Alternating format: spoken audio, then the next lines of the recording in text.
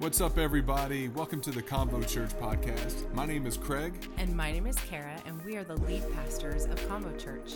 If you are listening on convochurch.com, iTunes, or Spotify, make sure you subscribe, follow, and like. We love it when you share with your family and friends, and we would love it if you could leave us a great review. Our prayer for you is that the message today will inspire purpose, encourage life, and build faith in you. Enjoy the message.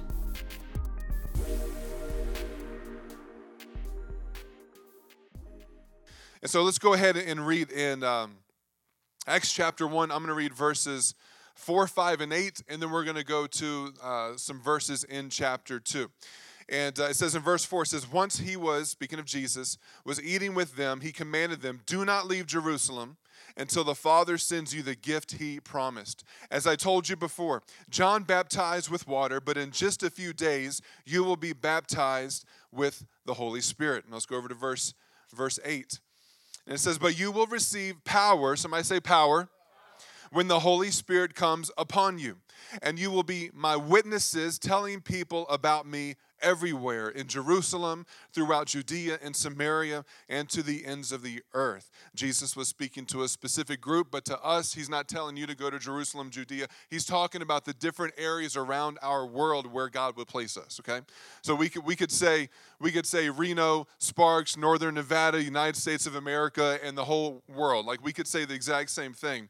And that's what God is speaking to us. So those were his instructions to his followers. Hey, I'm getting ready to ascend back to heaven, but in just a few days, they didn't know how many days, but it was 10 days from the ascension when Jesus went back to heaven to the Pentecost Sunday when the Holy Spirit was poured out, which takes us to Acts chapter 2. And we'll read verses 1 through 4, and then also I'm going to read some verses that are from a prophecy in the book of Joel in the Old Testament. Starting in verse 1, it says, on the day of Pentecost, all the believers were meeting together in one place. So this is not just the apostles. This is not just the immediate followers of Jesus that we follow through the Gospels. These are more people who have been gathered. Some say it was the 120. Some people would say it might have been even more than that. It says, suddenly, somebody say suddenly. Like when that shows up, it means something. When something suddenly happens to you, right, it gets your attention. It's in a moment. It captures you because something is about to happen. Suddenly, there was a sound from heaven like the roaring of a mighty windstorm, and it filled the house where they were sitting. And then what looked like flames or tongues of fire appeared and settled on each of them.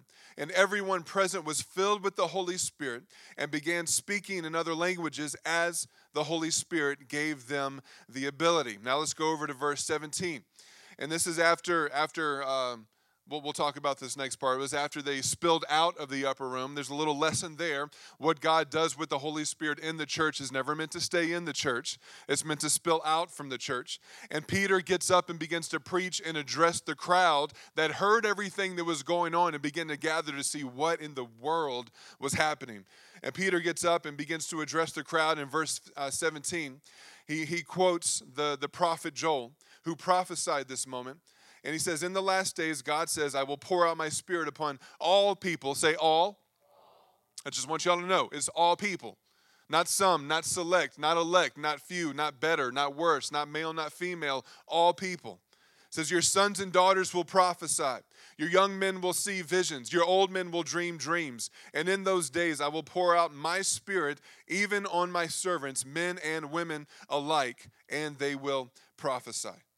So Jesus, today we ask that in these moments that we have together, Lord, again, as you are so faithful to do, we pray that you will help us along on the journey of knowing you more, of understanding your word more clearly, Holy Spirit, of embracing you more openly.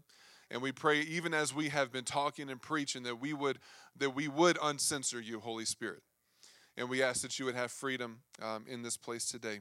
In Jesus' name, amen. How many of you ever heard the term take the plunge, right? Usually we say that when it's like something big. Maybe for some people who like your whole life you were terrified of commitment, but you fall in love and then you take the plunge, you get married. Maybe it was the career that you were just afraid to step into, but you took the plunge and you went for it, right? So we understand what that means. And I think as we look at the theology of the Holy Spirit for the church, as it was accurate in Scripture, as it was laid out for the New Testament church, and as it has continued throughout every century, even until modern times, we're in a place where the church really needs to look back at what God intended and take the plunge. And the plunge that I'm talking about isn't just a particular gift. The plunge I'm talking about is what we've echoed throughout this whole series, which is being wide open to absolutely everything that God says he wants his church to have, to embrace, and to walk out. And so that's what we're talking about today. And so I want to echo what I've been saying this entire series, because I pray that it gets into your DNA. I pray it gets into your bloodstream. And that's that Christianity was never meant to be a powerless religion. And Christianity without the power is a dangerous misrepresentation of God and his church. We're nothing more than just another philosophical ideology at that point, just another religion where we're trying to come together and figure this God thing out on our own. No, that's not how it's meant to be. And if I were to put it this way, I think Christianity, as it is today and as it was started with Jesus, the church was started, the Holy Spirit was poured out. Christianity really stands on two particular legs. And each one was demonstrated by the first one by Jesus, who is the truth, and then the Holy Spirit, which is the power of God. We have truth and we have power. And that's what the church is meant to stand on. The enemy constantly goes after both of these because it is the legs that we stand on, that if one of them's taken out, it kind of gets hard to stand on the other one well balanced. If you take out truth, then we're just hanging out on power. We become some demonic mysticism pursuit of whatever power we can connect to. But if we take out power and we're hanging on to truth, right, we might be able to stand, but we're a little bit shaky and we're missing the very thing that empowers the truth. And so again, like I said, we become just another ideology, just another religion, just another man-made institution who's trying to figure out how to get to God, or if God's real, who God is. Am I God? Are you God? No, we need to stand on both truth and on power. And the Holy Spirit is here to baptize us in his supernatural reality so that we can live what God says is possible, rejecting what our flesh says is impossible. So when I read, and I'm going to challenge you, when I read Acts chapter 2, I cannot read that passage and just be like, oh, isn't that just a lovely story? Wow, that sounds like a lovely church service. They must have gone home that day and just felt so good about having Pastor, it was a good day at church. Like, no, I can't read Acts chapter 2 that way at all. Like, I mean, you read through the descriptors of how Dr. Luke is the one that wrote the book of Acts, like the way that he is describing what took place in this room. Like, this was a phenomenal moment. This was a supernatural happening. He's like, I don't know what happened, but it was a mighty rushing wind that came into the room from heaven. And you're like, wow, like what was it like to be in that room for him to describe it that way? It's not like the AC kicked on and all of a sudden a little breeze kind of blew through the room. Like, no, a mighty rushing wind. I know we don't get a whole lot of rain, but last week at my house up in Spanish Springs area, all of a sudden the wind started to pick up. And all of a sudden there are things flying through the air that weren't there before, right? Like things are going sideways, things are being knocked over outside, rain is blowing sideways. You're like, that's how I visualize a mighty rushing wind. Like it wasn't something that was like, oh, what was that? Did you hear that? No? Yeah? Okay. No, there was something that it could not be ignored. And it could not be looked at as just like, well, that's normal. No, this was not normal. This was not something that everybody had just seen before. This wasn't just another moment. This was something supernatural. He says that what appeared as tongues of fire were descending upon and landing on each person's head. Like he wasn't this wasn't a metaphor for something spiritual that was happening, although it was a spiritual thing. Like they were physically seeing things that looked like, right? It looked like. That's because they didn't know what it was. So when you don't know what something is, you try to describe it. I don't know. It looked like tongues of fire that were descending on every person individually. And then they all, as the Spirit gave them the ability, began to speak in other languages. Like crazy stuff's happening. This is not just, okay, guys, we're going to get together and sing a couple songs, and a couple people are going to lead out in prayer, and we're going to read some Old Testament prophets, and yeah, it's going to be good, and then we'll go home after that. No, this wasn't what this was. This was something that was setting the tone for a reality that God desired to exist within his church, not just for a season, as we will point out here in a moment, but for all time until Jesus returns to take his church home. And that's what we're going to get into today. I hope that's going to be okay for you, because that's what we're doing today, okay?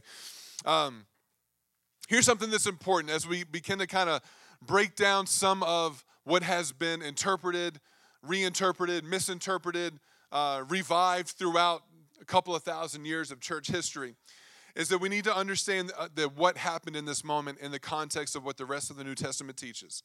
Okay, so what the followers of Jesus received in that moment in the upper room was the personal prayer language of what we call speaking in tongues or praying in the Spirit, okay? And this is the part that is for everyone. And so, this is where I've loved to get into conversations with people. You know, out of high school, I went to Liberty University, which was primarily, used to be called Liberty Baptist College. And so me being a Pentecostal boy going up into Liberty University, we got to have some really good conversations, some really good debates, and I loved it. And I learned some stuff too. That was a fun part of that whole thing. But this is, they're like, well, no, it was a one-time thing. They were speaking other languages, and so God was just using it in that moment, because on Pentecost, because this is true, on Pentecost, all of the Jews from around the known world would go back to Jerusalem, would pilgrimage back to Jerusalem. So they're coming from all these different places that speak all these different languages in the known world. And so as the believers in the upper room began to spill out of the upper room, and also keep in mind, as they're spilling out of this upper room, it was creating enough of a ruckus, I like to say that word, ruckus, to where people who were watching what was happening began to accuse them of being drunk. And I don't think they were being sarcastic. I think they were like, these people have a problem. And then when Peter, and me and my kids joke about this one, because Peter's awesome. Peter says things. And his first message, he gets up and he's like, we are not drunk as you suppose. And he didn't say because we don't do that, it doesn't honor God. He's like, because it's only 9 in the morning. You're like, all right, first message, Peter, we'll work on that. Some things you say and some things you don't say. But it was creating enough of a disturbance to where people who were witnessing what was happening realized that was not normal behavior. They're like, I don't know what's going on. They're acting kind of funny. They're speaking other languages. I don't know what they're saying. Are they, like, what time is it? When did the bar open? Or did it even ever close, right? And so Peter is addressing that. But here's the thing. So they said that the people who were hearing, all of a sudden, people from the different places who had traveled to Jerusalem began to hear God being praised in their native language.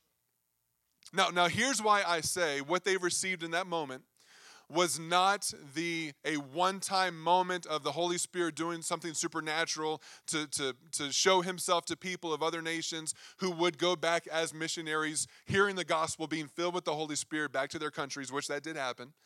But what we don't see happening is that any of these people, nothing's ever talked about again, about how they continued to know how to speak in these other foreign languages.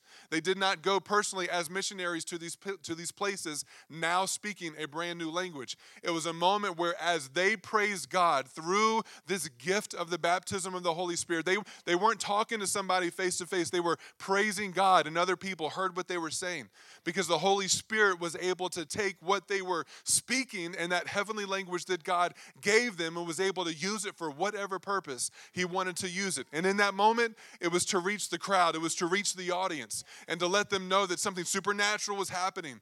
You know, these common uneducated, these Galilean, these Nazarene, these other individuals who mostly had a reputation of not being educated people, all of a sudden supernaturally were praising God in multiple languages. And it got their attention.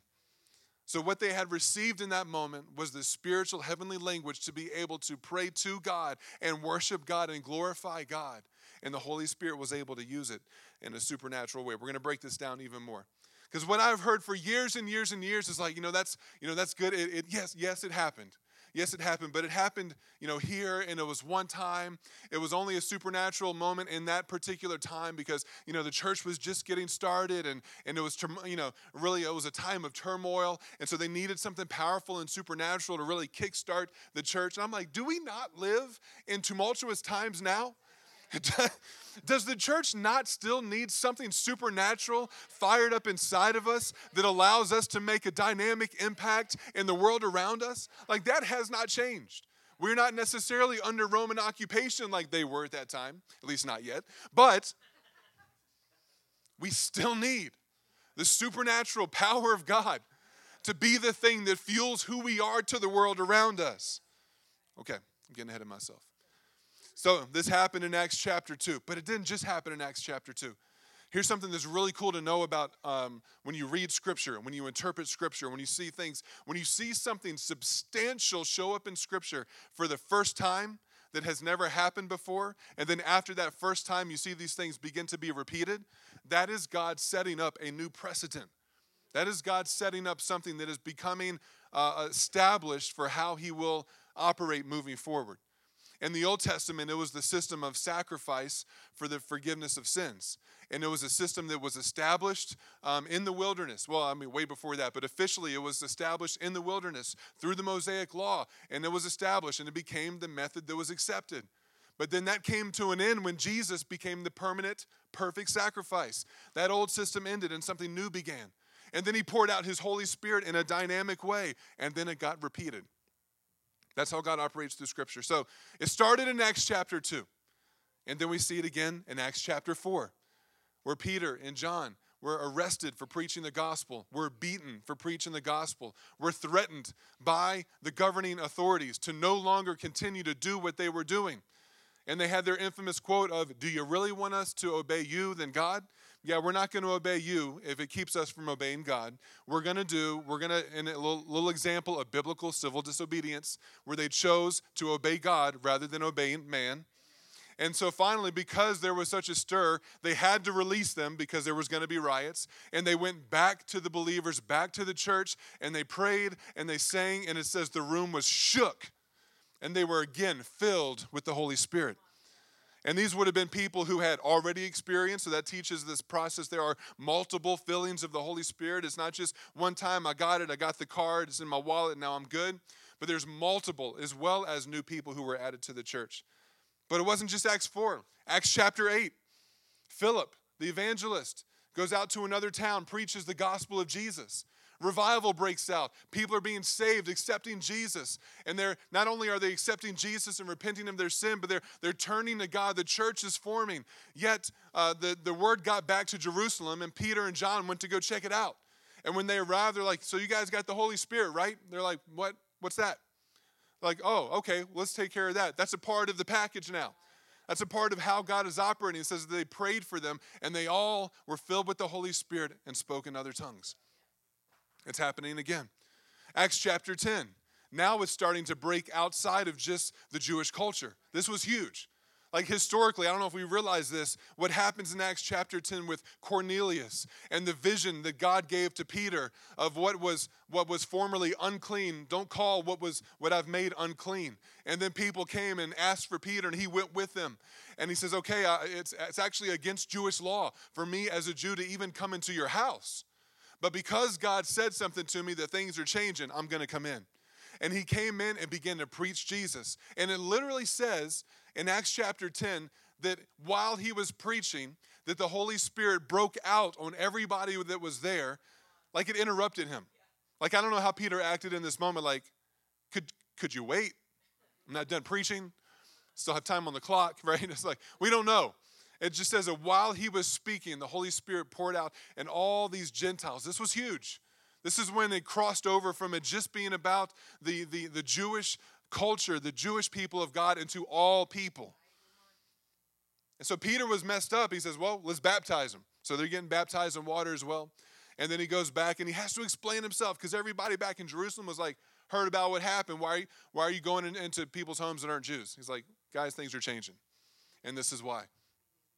We're like, "Well, that's cool. That's like 4 different times." Well, there's another one in Acts 19. In Acts 19, there are believers in Christ who had received Jesus, which means that when you are saved, you receive the indwelling of the Holy Spirit. But what we're teaching today, what is being revived in the church, not just here, but all over the world, is that the baptism of the Holy Spirit is another moment. It is a deeper moment where it's not just the Holy Spirit indwelling our spirit to help us live saved and to help us live a life that honors God and to create that transformation from the inside out, but it's actually a subsequent experience, a baptism, that Greek word baptizo, full immersion. Not a little bit, not just part of you, not just a little bit on the inside, but inside, outside, and everything in between. So in Acts 19, these believers had not yet received the baptism of the Holy Spirit, but they had received Christ. And so Paul went to them, prayed for them, laid hands on them. They were baptized in the Holy Spirit, and they began to speak in tongues. So throughout the rest of the New Testament, you don't see throughout a lot of Paul's letters, you don't see teaching on the baptism of the Holy Spirit. And this is where a lot of people are like, well, that's because it was only for that initial time in Acts and really getting the church started. No, it was because that was the established norm in the church. So you don't see Paul teaching on, hey guys, I just want you to know that there is the baptism of the Holy Spirit. We're going to teach on what that is. We're going to teach that is for today. No, there wasn't that. We see Paul teaching in the church in Corinthians who were using their spiritual gifts in a crazy out of order way. He was teaching them the proper usage of what it actually was. And so we see consistently throughout the New Testament reference to praying in the Spirit or singing in the Spirit. And like whenever those words are used, it is in reference to this gift and this part of the baptism of the Holy Spirit that today so many people have decided that they don't need because it's outside the realm of full understanding and outside the realm of comfort that we would want to have within our understanding of theology. It was understood that speaking in tongues was the common fruit of someone who had been baptized in the Holy Spirit after salvation. And that's why Paul addressed it the way he did in the Corinthian church. So here's a couple of statements that I want to make for you that hopefully we can take with us today to remove any limitations, to remove any doubts. As a matter of fact, all throughout church history, I've heard some people say, well, it disappeared for like 700 years before, a charismatic revival back in the, early 1900s. I'm like, well, that's just not true because it never went away. Like all throughout, you just got to do some homework. You just got to study. You just got to go and realize that every century, there is documented accounts of the spiritual gifts and the baptism of the Holy Spirit and all these it continues and never stopped. As a matter of fact, some of y'all may not know this, but it was the Catholic Church that was the initial carrier and protector of this very teaching up until about 400 A.D. Because it was at that point that they began to kind of structure the power system that we're familiar with today. And they began to create doctrine and theology that was not biblical, that says that only leaders in the church, only bishops are the ones who can actually exercise spiritual gifts. And that's when they begin to use it to take power away from people and control people. And that's when other things begin to get into the mix in the theology that has gotten broken. But until then, they were the protectors. And so I remember one guy telling me, he's like, no, speaking in tongues is of the devil, because if you speak in tongues, it means you're demon-possessed. That's my sarcastic accent, apparently. But that actually came from that very time period because the church began to teach that. In order to consolidate power for church leaders, they began to teach that anybody that was not a church leader, elder, bishop, whatever, who was exercising these spiritual gifts, because they weren't a leader, they were demon-possessed. And I'm like, yeah, nope, that's not in there. So we have to say, okay, Holy Spirit, what did you intend? God, what was your original plan? How did you desire to see it executed in the church? And are we being obedient and true to that today? And that's why, as we go into Uncensored Holy Spirit deeper and deeper, our goal is not to create a traditional Pentecostal denominational experience teaching. But again, I know I'm repeating myself on this, but this is so important for us to get ourselves to the same place where the disciples and the followers of Jesus were in the upper room, that had absolutely no context of what was about to happen. They had no experience before this that would let them realize that this was how it was going to happen. The only thing they had was obedience to trust what Jesus said and an expectation that God would do what he said he would do. And I'm telling you, I don't care what the topic within faith is, within what the Bible teaches is, I don't care what it might be, as long as you come with that type of attitude and mindset before the Lord that says, I want everything that you have. If you said it, I believe it. If we have that mentality, then that positions us to be in a place where God can do something supernatural. So I want you to know a couple of things. The baptism of the Holy Spirit is for you. And if you are a you, then it's for you. Make that as simple as possible. All you have to do is ask and believe in faith to receive it. And I'll say this too. Speaking in tongues is for you.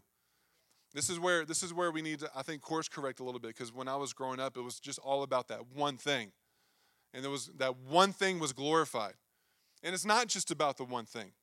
You know, there are people who would teach, well, you don't have the baptism of the Holy Spirit if you don't speak in tongues. I don't believe that.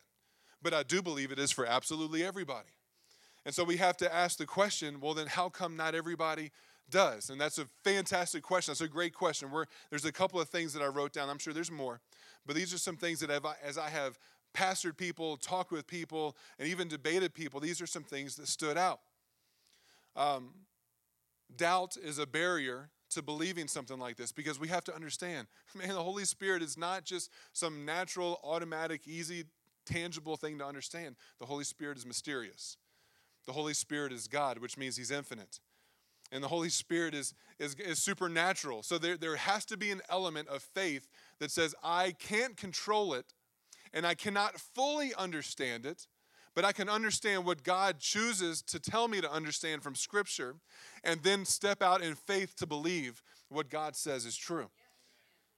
But doubt is a significant barrier to receiving the gifts that God wants to give you. We can't receive anything by doubt. Like the righteous live by doubt. No, we don't. The righteous live by faith. James goes as far as to say, hey, if you ask for God and you're not fully believing that what you're asking for according to Scripture is going to happen, then you're double-minded. Like James is, again, I love him. He's one of those dudes. He just tells you stuff. He doesn't care if you cry. He doesn't care if you don't like it. He's just like, no, you're double-minded. As a matter of fact, you're unstable in all your ways. How dare you tell me I'm unstable? Well, yeah, that's James. But it's true, like doubt cannot be in the equation when we are receiving what God wants to give us. Another factor, a barrier to receiving the gifts of the Holy Spirit, is bad teaching or censorship. There's a lot of people that you don't understand because you just haven't been taught. Or even if you have been taught, you've been taught in a way that didn't lead you to the truth. Analytical thinking without trust. Any analytical thinkers in the room? Be like, I got to understand it, got to wrap my mind around it. Pastor, are you suggesting I not think? No, absolutely not. No, I'm not suggesting that at all. But I'm suggesting that you think with trust. I'm suggesting that you think about it and dive into it with faith. Because when you do that, God can work with that. God can work with that. I remember one time, and this was not the only, but one of the moments where I realized that what I had been raised on and that understanding that, like, you don't have the Holy Spirit if you don't speak in tongues, realized that wasn't the case. Because I've had many conversations, but this one stood out because it was somebody who had for years and years, very effective in the kingdom of God, operating powerfully in many spiritual gifts, wanted the ability to pray in the Spirit, wanted that prayer language, but had never been able to receive it, and was living in such condemnation because he believed that he didn't have it because there was something wrong with him. And I just had to let him know. I was like, that's just not the case. He goes, for the life of me, I can't wrap my mind around it. And then it hit me. I'm like, oh, it's because your brain's getting in the way. I get it. That's okay. Like, our brains can get in the way. God gave you a brain. I want you to know that. God gave you a mind. God gave you, if you're analytical, that is a trait that God put in you. It's a part of your personality. It's a part of who you are. It's supposed to be there. But how many of you know that there are things that God can give us that if we don't have faith and trust can get in the way of understanding what God's trying to tell us? And so we started having this conversation about, man, listen, you can be analytical. You can try to understand, but by doing so, dive into Scripture and do so with an attitude of faith. Doing so, believing that God is a rewarder of those who believe in Him. He's a rewarder. And if the baptism of the Holy Spirit and spiritual gifts are gifts, and our Heavenly Father is a good Father who gives gifts to his children, then we have to understand that the gifts of the Holy Spirit are not something that he's like dangling a carrot in front of you that you can't reach. He's not like, well, I know it's Christmas and I've got all these gifts wrapped up for you, but you haven't really proved that you're good enough to receive what I want to give you. No. How jacked up would that be? No, he's like, no, I want you to have it. Or do you believe what I'm telling you? Do you have faith in who I am as your guy? Yeah, well, here's that gift. I'm going to give it to you. I want to bless you. I'm going to take you over the top. And something in this guy's mentality shifted. And within the next week, he calls me up. He's like, you won't believe it. I'm like, what? What? I remember what we're talking about. He's like, remember what we talked about last week in the Holy Spirit? I'm like, yeah. He's like, I received my prayer language. I'm like, you did? I was like, well, how'd you do that? He's like, I was just at home. I was by myself. And I just told God, okay, I give up. I want everything that you have for me. I've tried to understand it. I don't. And he said, and all of a sudden, things began to come into my mind and I began to speak and I began to pray in that heavenly prayer language. I'm like, we didn't even get to like lay hands on you and stuff. And that also kind of helped change some of my thinking too. I mean, it is modeled, but we're talking about the Holy Spirit here. The Holy Spirit does not have to do everything the way that we think the Holy Spirit has to do things. Probably the last barrier that I would see is just a lack of desire. Doesn't mean that you're not saved. Doesn't mean you're not going to heaven. I just meet people that are like, I hear what you're saying, but I'm good. It just seems extra. You know, I love the Lord. I read my Bible.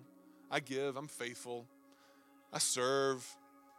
This just seems like a bit much to me, and I'm okay with that. And that's where I will continue to respectfully and passionately get in your face and say, don't stop. Don't stop. I mean, it's like, literally, believing. Don't stop short of the everything that God wants you to have.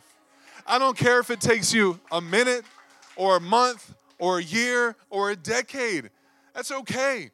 And if you have not yet received this gift that God wants to give you, I want you to understand you are not a second-rate Christian. That's bad teaching. That's bad theology. It doesn't mean that you are incapable of being effective for the kingdom of God. We're cool with the journey that God has us on, but just don't depart from that journey. Don't compare yourself to other people's journeys.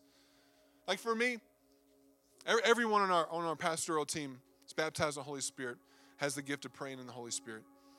And again, there's a separate gift. When you talk about different spiritual gifts that the Holy Spirit puts into people after those moments, there's the gifts of knowledge and discernment and hospitality and leadership and wisdom and all these things. Like those are gifts that the Holy Spirit gives you in the baptism of the Holy Spirit that aren't speaking in tongues. Okay, but what happens is that the Holy Spirit is the supercharged power behind what God puts inside of us.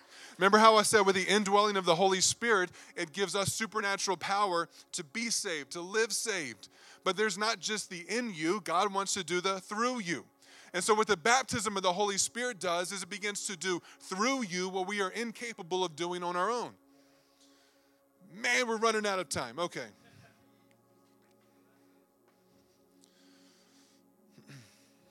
What do I want to leave you with? Some of y'all just might have to hang around for the next service. I'll say this one.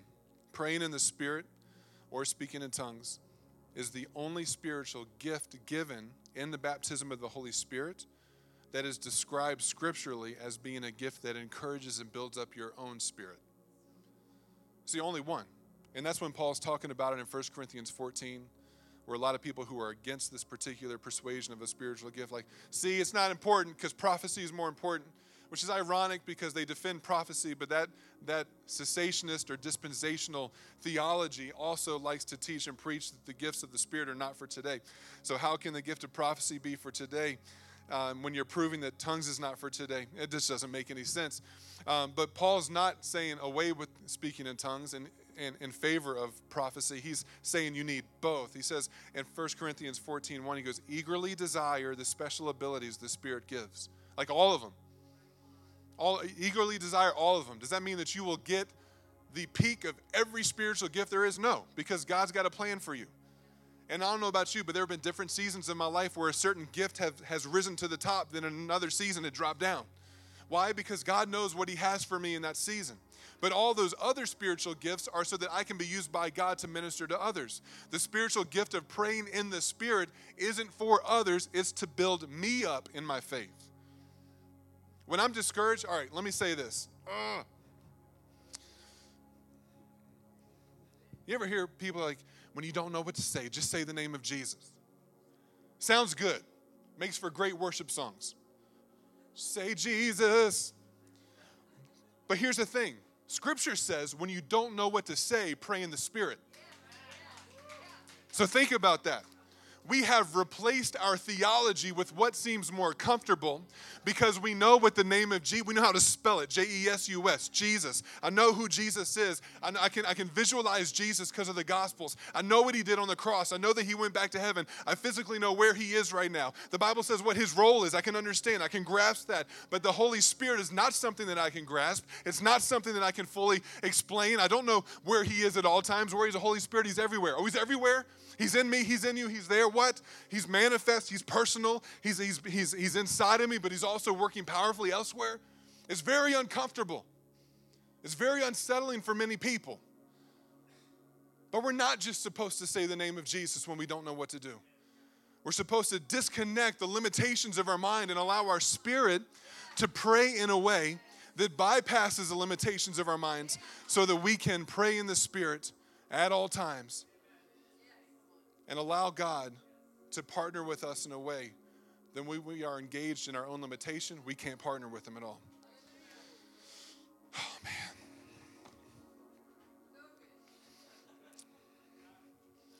Let's pray. Yeah, there's going to be more in a second. Here's what I have to come to grips with. It's not my job to convince you of anything. My prayer is that in this church we can create the atmosphere that births spiritual hunger inside of you. When I was growing up, typically for this type of message, this would have been the moment where the worship team comes up and they find that really hot moment, right? That really hot moment in the right song. And then we have everybody up here. We're like, and if you want the baptism of the Holy Spirit, run to the front right now. You know, we're pushing people over, pulling out the modesty blankets. And it's fantastic. That's great. My life was absolutely transformed in environments like that. And I don't ever regret or lose any of those moments in my testimony. But here's the thing, like, you don't have to be up front of the altar to receive what the Holy Spirit wants to give you. I've learned through too many experiences, you don't even have to be at church to receive what the Holy Spirit wants to give you. We had that conversation with our pastoral team. Most of them actually did not receive that moment at church. It was like at home in a bedroom. It was in a car while driving. It was, on a hike. It was by yourself. And like for me, I don't even remember. I didn't have that moment. Karen and I led youth ministries forever where we were these incredible moments where young people were having an experience in a moment and it was real. But I found myself in those moments going, man, I wish I had one of those.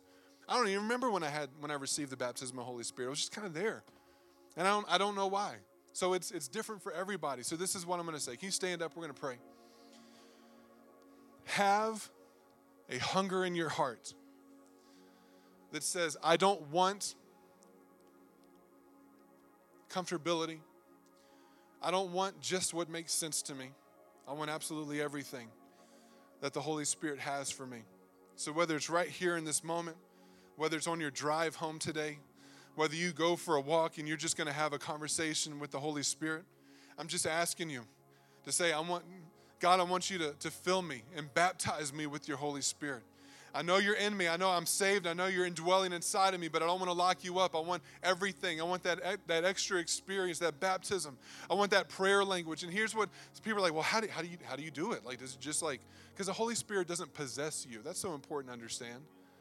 Some people think, well, my eyes have to roll back in my head and I can't control them. No, I have never in my life ever prayed in the Spirit where I was not in control of what I was doing.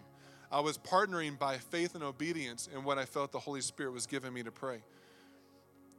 So here's the key. Ask. Believe. And as you begin to pray, I don't know if you knew this or not, you can't pray in multiple languages at one time. Think about that. So when I'm saying like when you start, God, I want to pray in the Spirit, I want to receive this gift, it's for everybody. It's for absolutely everybody. You just have to begin to, by faith, begin to pray what you feel like the Holy Spirit is putting in your head. Sounds, syllables. For some of you, you're going to feel like a moron when this first begins to happen. But it's not about you. And I'm not trying to get you to do it in front of a bunch of everybody. You know, we're not, okay, who's got it? Come up and here's a microphone, your turn. Nope, not going to happen. Because it's for you. We can talk about the other gifts of the Holy Spirit and how they're for others and how God even works through tongues and interpretation is rare, but it still happens. I'm talking about the baptism of the Holy Spirit, the prayer language that is for you. Go and find that prayer closet. Get into the car by yourself. Go into your room and close the door. Take a walk. Begin to open your mouth. Begin to pray. And as things begin to come out, you continue to speak it by faith. And just like any gift or any skill or any ability, the more you use it, the stronger it gets. It is a spiritual muscle. Thank you again for joining us on the Convo Church podcast. Special shout out to those who give so generously to Convo Church. It's because of you that this ministry is even possible. If you want to sow into the ministry, go to convochurch.com and simply click the give button. It's that easy. If you enjoyed the podcast, you can subscribe, follow, take a screenshot, and share it on your social stories and tag us at Convo Church. Thanks again for listening, and make sure you tune in to the next episode of the Convo Church podcast.